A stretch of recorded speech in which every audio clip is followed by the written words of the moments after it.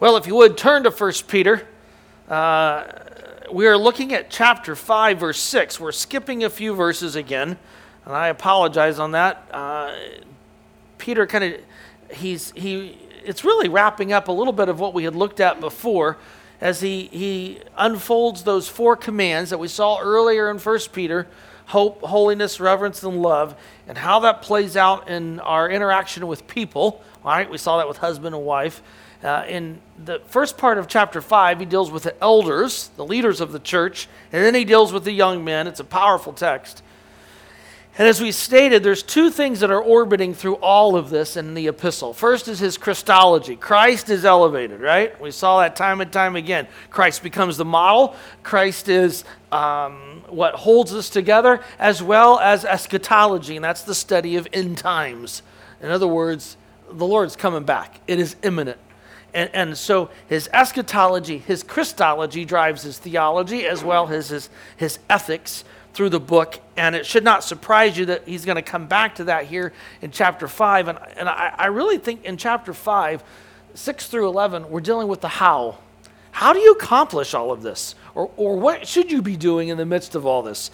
And he gives us 3 incredible pearls. And hopefully it was worth braving the storm to be here this morning. So let's look at the text. Verse 6. And God will exalt you. It starts off, I know, Greek is like underwear. You need it for support. You just don't let anyone see it. All right? But in the Greek, and I hate saying that, but it's so key here. It's a hinge. It goes back to what has been stated. He says, therefore, you're to humble yourselves with one another, but far more significant, God will exalt you in due time if you humble yourselves under his mighty hand. Here's the means of doing so, by casting all your cares on him because he cares for you. Be sober and alert. Your enemy, the devil, like a roaring lion, is on the prowl, looking for someone to devour. Resist him. Strong in your faith, because you know that your brothers and sisters throughout the world are enduring the same kinds of suffering. And here's another little contrast, conjunction, but. And Peter uses this frequently in a grammatical way throughout the letter to show us there's a vast difference. He's talked about suffering. He's talked about God overseeing it in the midst of Satan trying to attack. He says, but you, after you've suffered for a little while, the God of all grace who called you to his eternal glory in Christ will himself, it's emphatic. He highlights that God himself will be involved to restore, confirm, strengthen, establish you. To him belongs the power forever. Amen. Well, let's look at these 4 commands. The first of these is the call to walk in humility before God. And that's there in your notes. Marshall in his commentary on 1 Peter, and it's there under that first paragraph under letter A. To submit to God means basically that we are conscious of our humble status as his creatures. We are prepared to do his will. Remember, this is in light of them suffering. Whatever that may be, at the cost of curbing our own sinful and selfish desires. I've given 3 points based on the text. Let me give you these 3. First of all, humility recognizes the sovereignty of God. We're going to unpack that a little bit more here in a minute. But God's in charge. You say, I'm suffering. This isn't fair. This isn't right. Wait a minute. God's in charge. So what you're experiencing, ultimately, he's allowing it.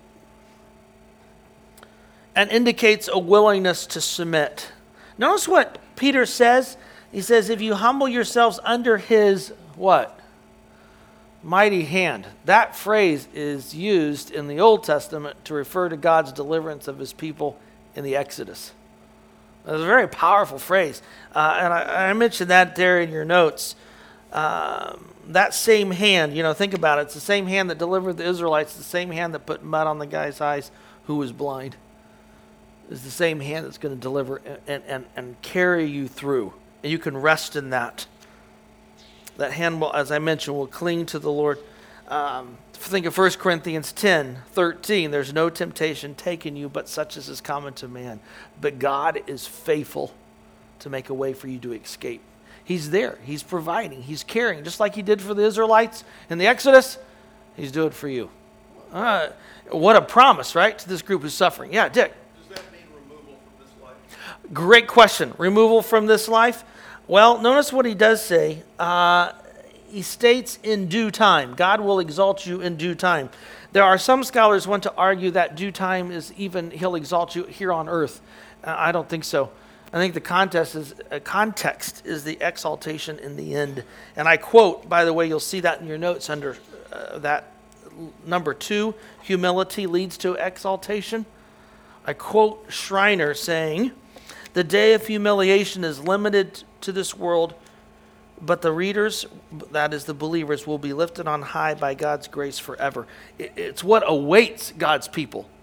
He's talked about that time and time again, all the way back in chapter 1, right? Remember, we talked about what's orbiting through this book, Christology and eschatology. We're looking to the end. So, it's just the opposite, isn't it, of what the world would say. If you want to get ahead, you got to strut your stuff. The scripture's just the opposite, humility. Is that what you're asking, Dick? Did I answer your question? Well, in these serious cases of health and suffering and pain, becoming closer to God sooner is a happy conclusion. What did Paul say? To die is gain. Not that we seek to take our life, but yeah. That's the horrible thing of the unrighteous, is that they will experience a second death. It's bad enough to experience one, right? But for the believer, the first death is glorious because we're in the presence of the Lord. So yeah, I think God's hand of mercy can often be that he calls us home. Thoughts on that? I don't know. That sounds a little morbid to stay with a snowstorm, but not really. That's what we're living to be in the presence of the Lord. That doesn't mean it doesn't hurt. Doesn't mean we don't sorrow. That's what Bob McCullough and I were talking about on the phone last night. I mean, this is tough news. And Chung Man, when I saw him at the hospital, he said, "Hey, I'm ready to go home. If God, I'm ready. I can't wait. But if he wants me here, that's fine. But I'm ready." Great outlook on that. But humility leads to exaltation. Notice that what he says, right? If you humble yourselves. And then he gives us one more here. How do we reach this humility? It's accomplished by trusting God. And again, goes back to what we're saying earlier, but notice the participle of means. By casting all, not some, all your cares on him because he cares for you. It assumes what, by the way? One's very explicit, one's implicit. That you believe he can do it, right? But what's the explicit? Because what? He cares for you, right? It's black and white. Why would you want to do this? Because he cares for you. He's going to provide for you, right? and it's all seen there. This idea of casting your cares is the same term used when the disciples threw their cloak onto the donkey for Jesus to ride, use it as a saddle. By just throw it on him. Let him deal with it. Because, as he concludes in his doxology in verse 11, all power belongs to him forever. He can do it. I think he can handle it. Allow him to deal with it. The question I had here in your notes is, how can anxiety and worry be criticized as pride based on this passage? Did everyone obtain these phone numbers? Okay, I'll turn it back later. Let's just think through this for a minute. Based on this passage, how is worry and anxiety considered pride? Because he's saying you humble it by not worrying. Lack of trust? Trusting in the wrong person. I like that. I like that. Trusting in the wrong thing.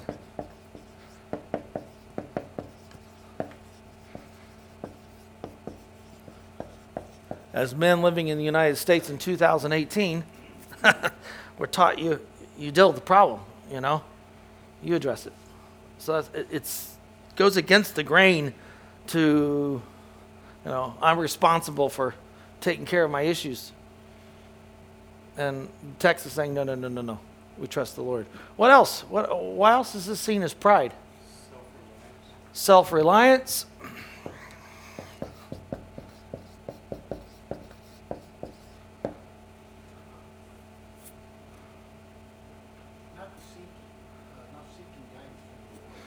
Okay, a lack of dependence on the Lord.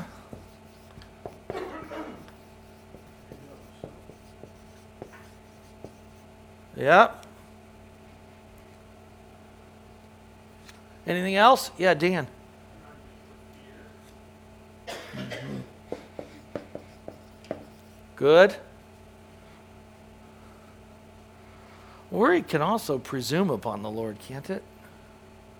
All of a sudden, you're dictating what needs to be done. I was just thinking about that.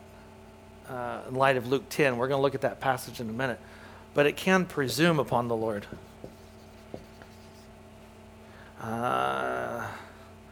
We're to be praying, your will be done, not our will be done. And that's including life.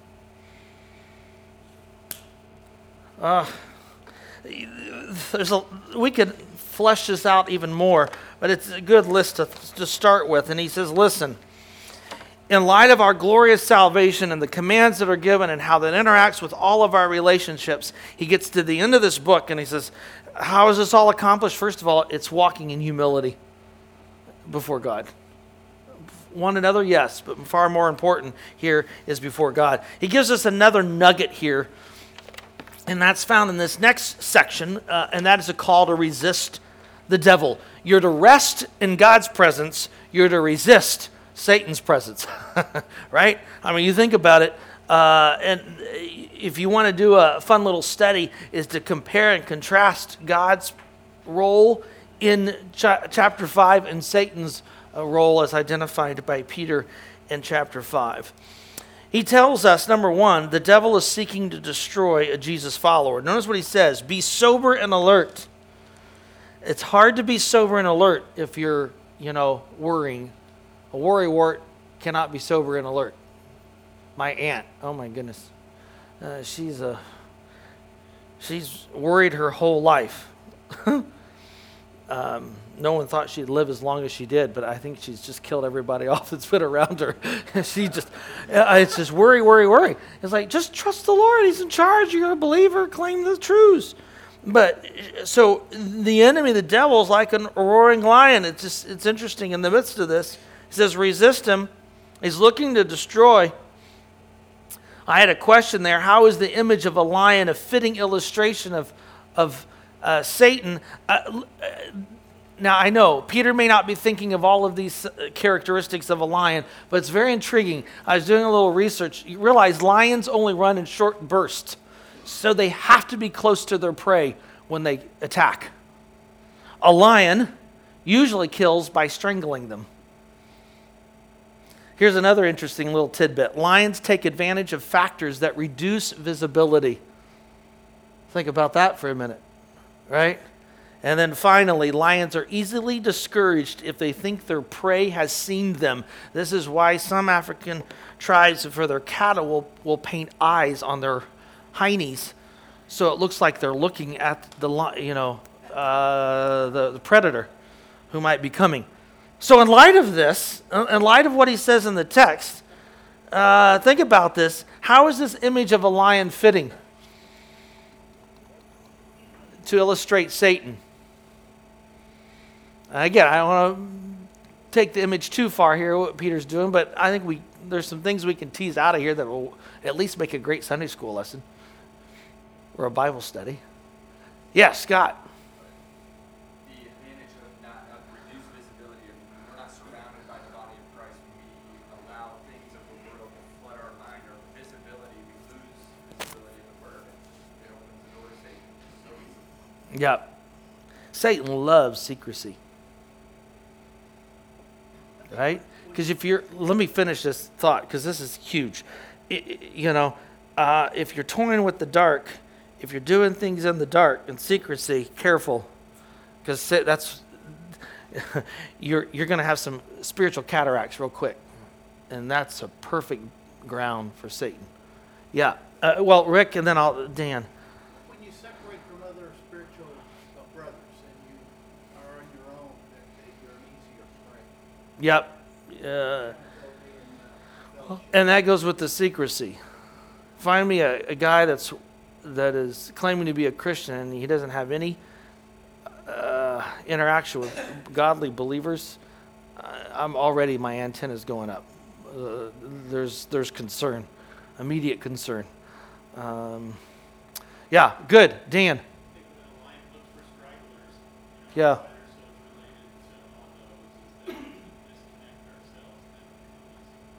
Mm-hmm. You can't look at a news item on a website without a series of sexy women following.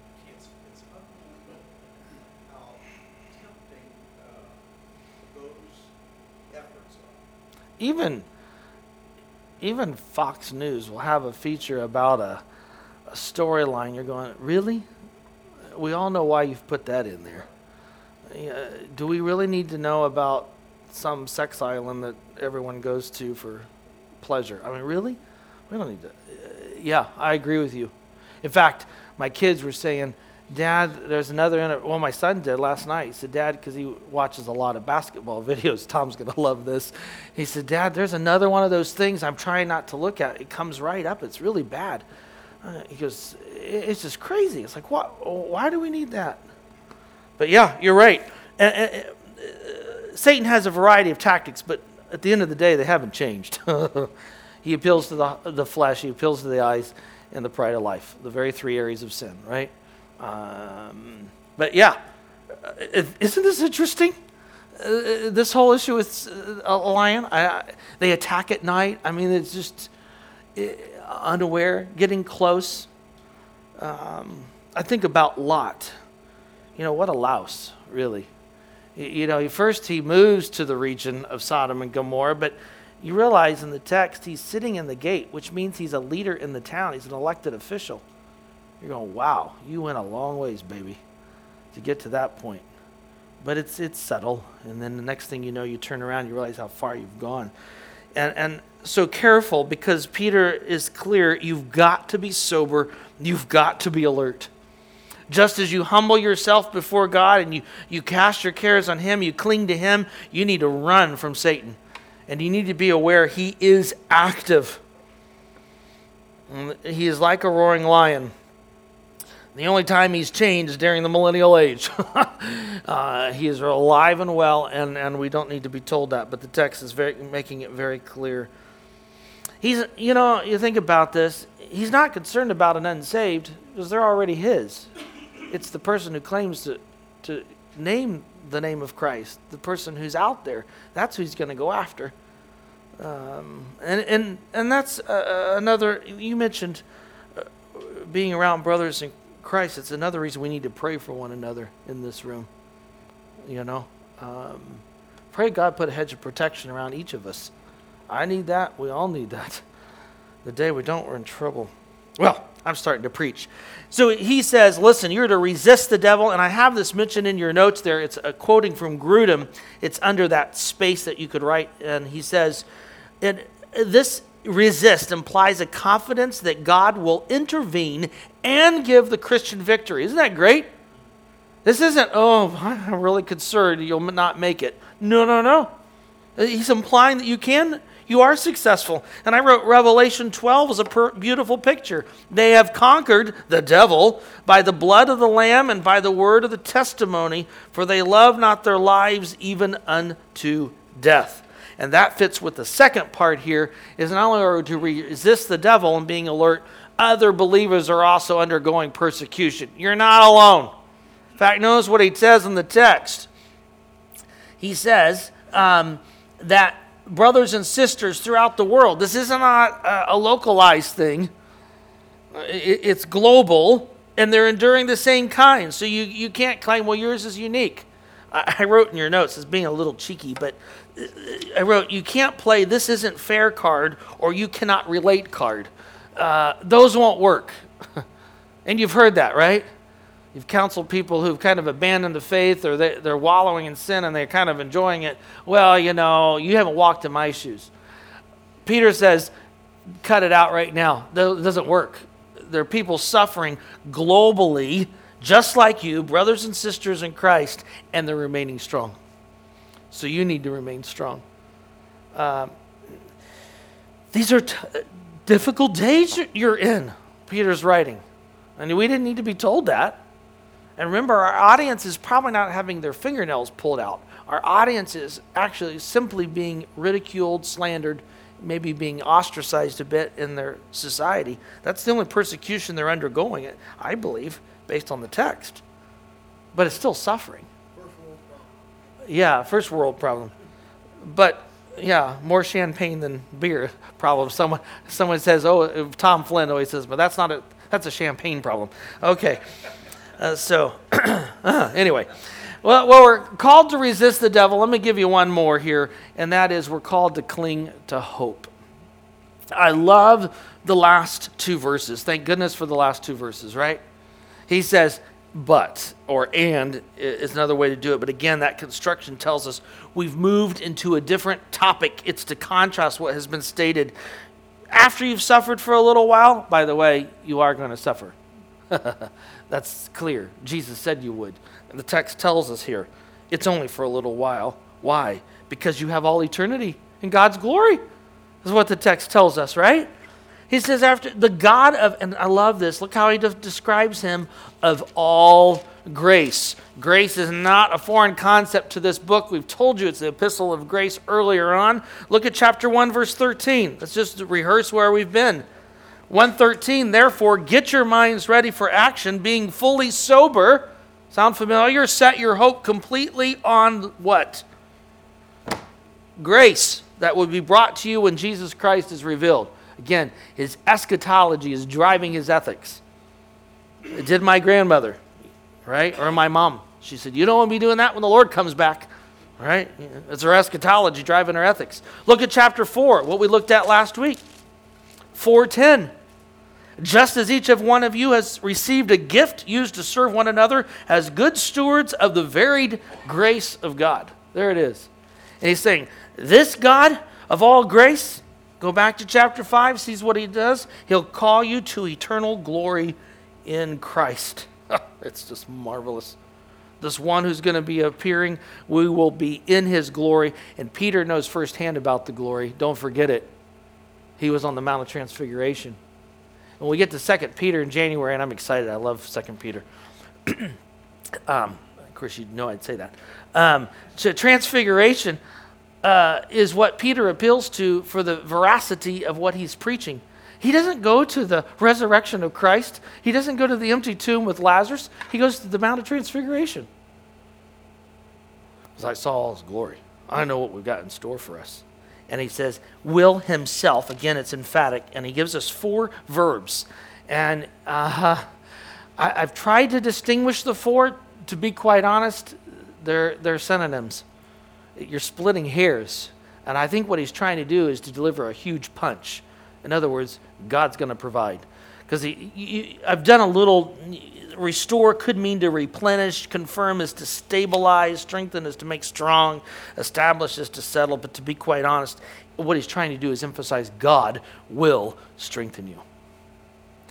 In this life, I would argue, as well as the end, and all the losses that you've incurred for the cause of Christ, it will pale in comparison to what you are going to receive. So persevere, hang fast. Because, and then he delivers this very brief, succinct, and powerful doxology. To him belongs the power forever. Boom. Amen, he says. I love it. I love it. It's a great way to end these 3 commands. He says, this is it. Boom. All right, we're done. Questions on the text? Isn't this great? I know we know all this, but just to be reminded of this and to see it again in fresh eyes, it's exciting. Remember, Peter is a type A personality. He knows a lot about worrying. Just rehearse through the Gospels. Right? He had a mother-in-law to care for. Come on. Right? So we want to talk about worrying. He lived with his mother-in-law. That's got to be a lot of worry. No, I got a great mother-in-law. I'm just teasing. But, you know, how are you going to pay for the taxes? You got to be kidding. You know? What do you mean you say that, Jesus? You got to be kidding. You don't mean that. There's a lot of worry. And you see this guy refined. I mean, when it comes to grace, I don't think of Peter as being gracious in the Gospels. But as time has progressed and God has worked in his life, there's been a lot of chipping away and molding him to here. Wait till we get to 2 Peter. In fact, so much so that some scholars say, well, Peter didn't write 2 Peter. I disagree. I think we'll talk about that. But you see even further refinement as he understands fully, or more fully, what this all means. We have time. Good. Turn to Luke chapter 10. It's one of my favorite texts in the Gospels. Turn to Luke chapter 10. In Luke chapter 10, we have a visual, an illustration of what it means to worry. Because I know most of you have no idea what worry means or have any anxiety. So let me take you to a passage where it's illustrated vividly. And it's a woman. It's Martha Stewart of the first century.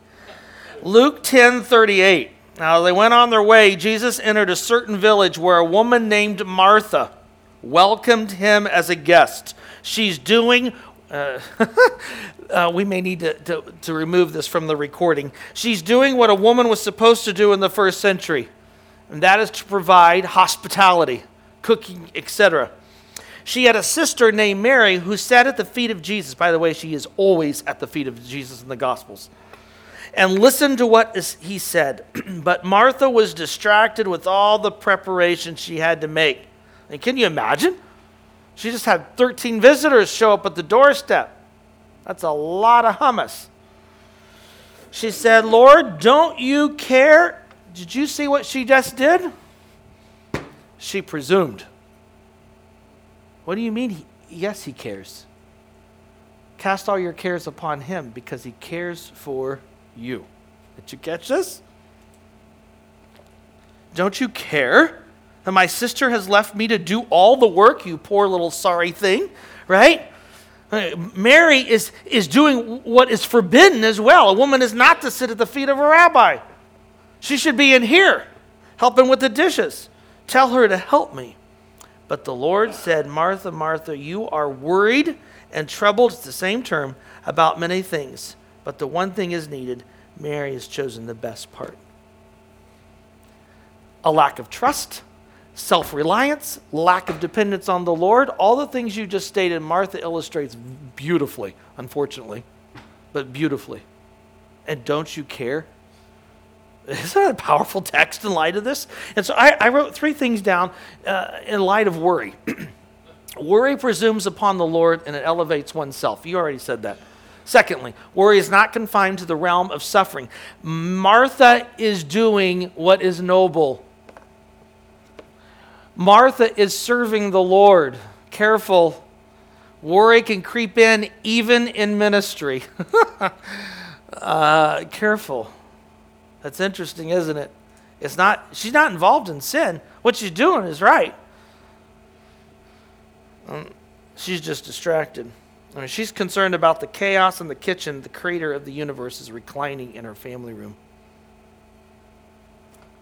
I mean, if he needed more baklava, I'll let him handle it. And then finally, a worry-free life is one that possesses a single focus. It's focused on Christ. I wrote in there in your notes, what area in your life often brings a spirit of unrest? One of your children? Financial security? Health concerns? Are there any particular concerns that orbit around this area?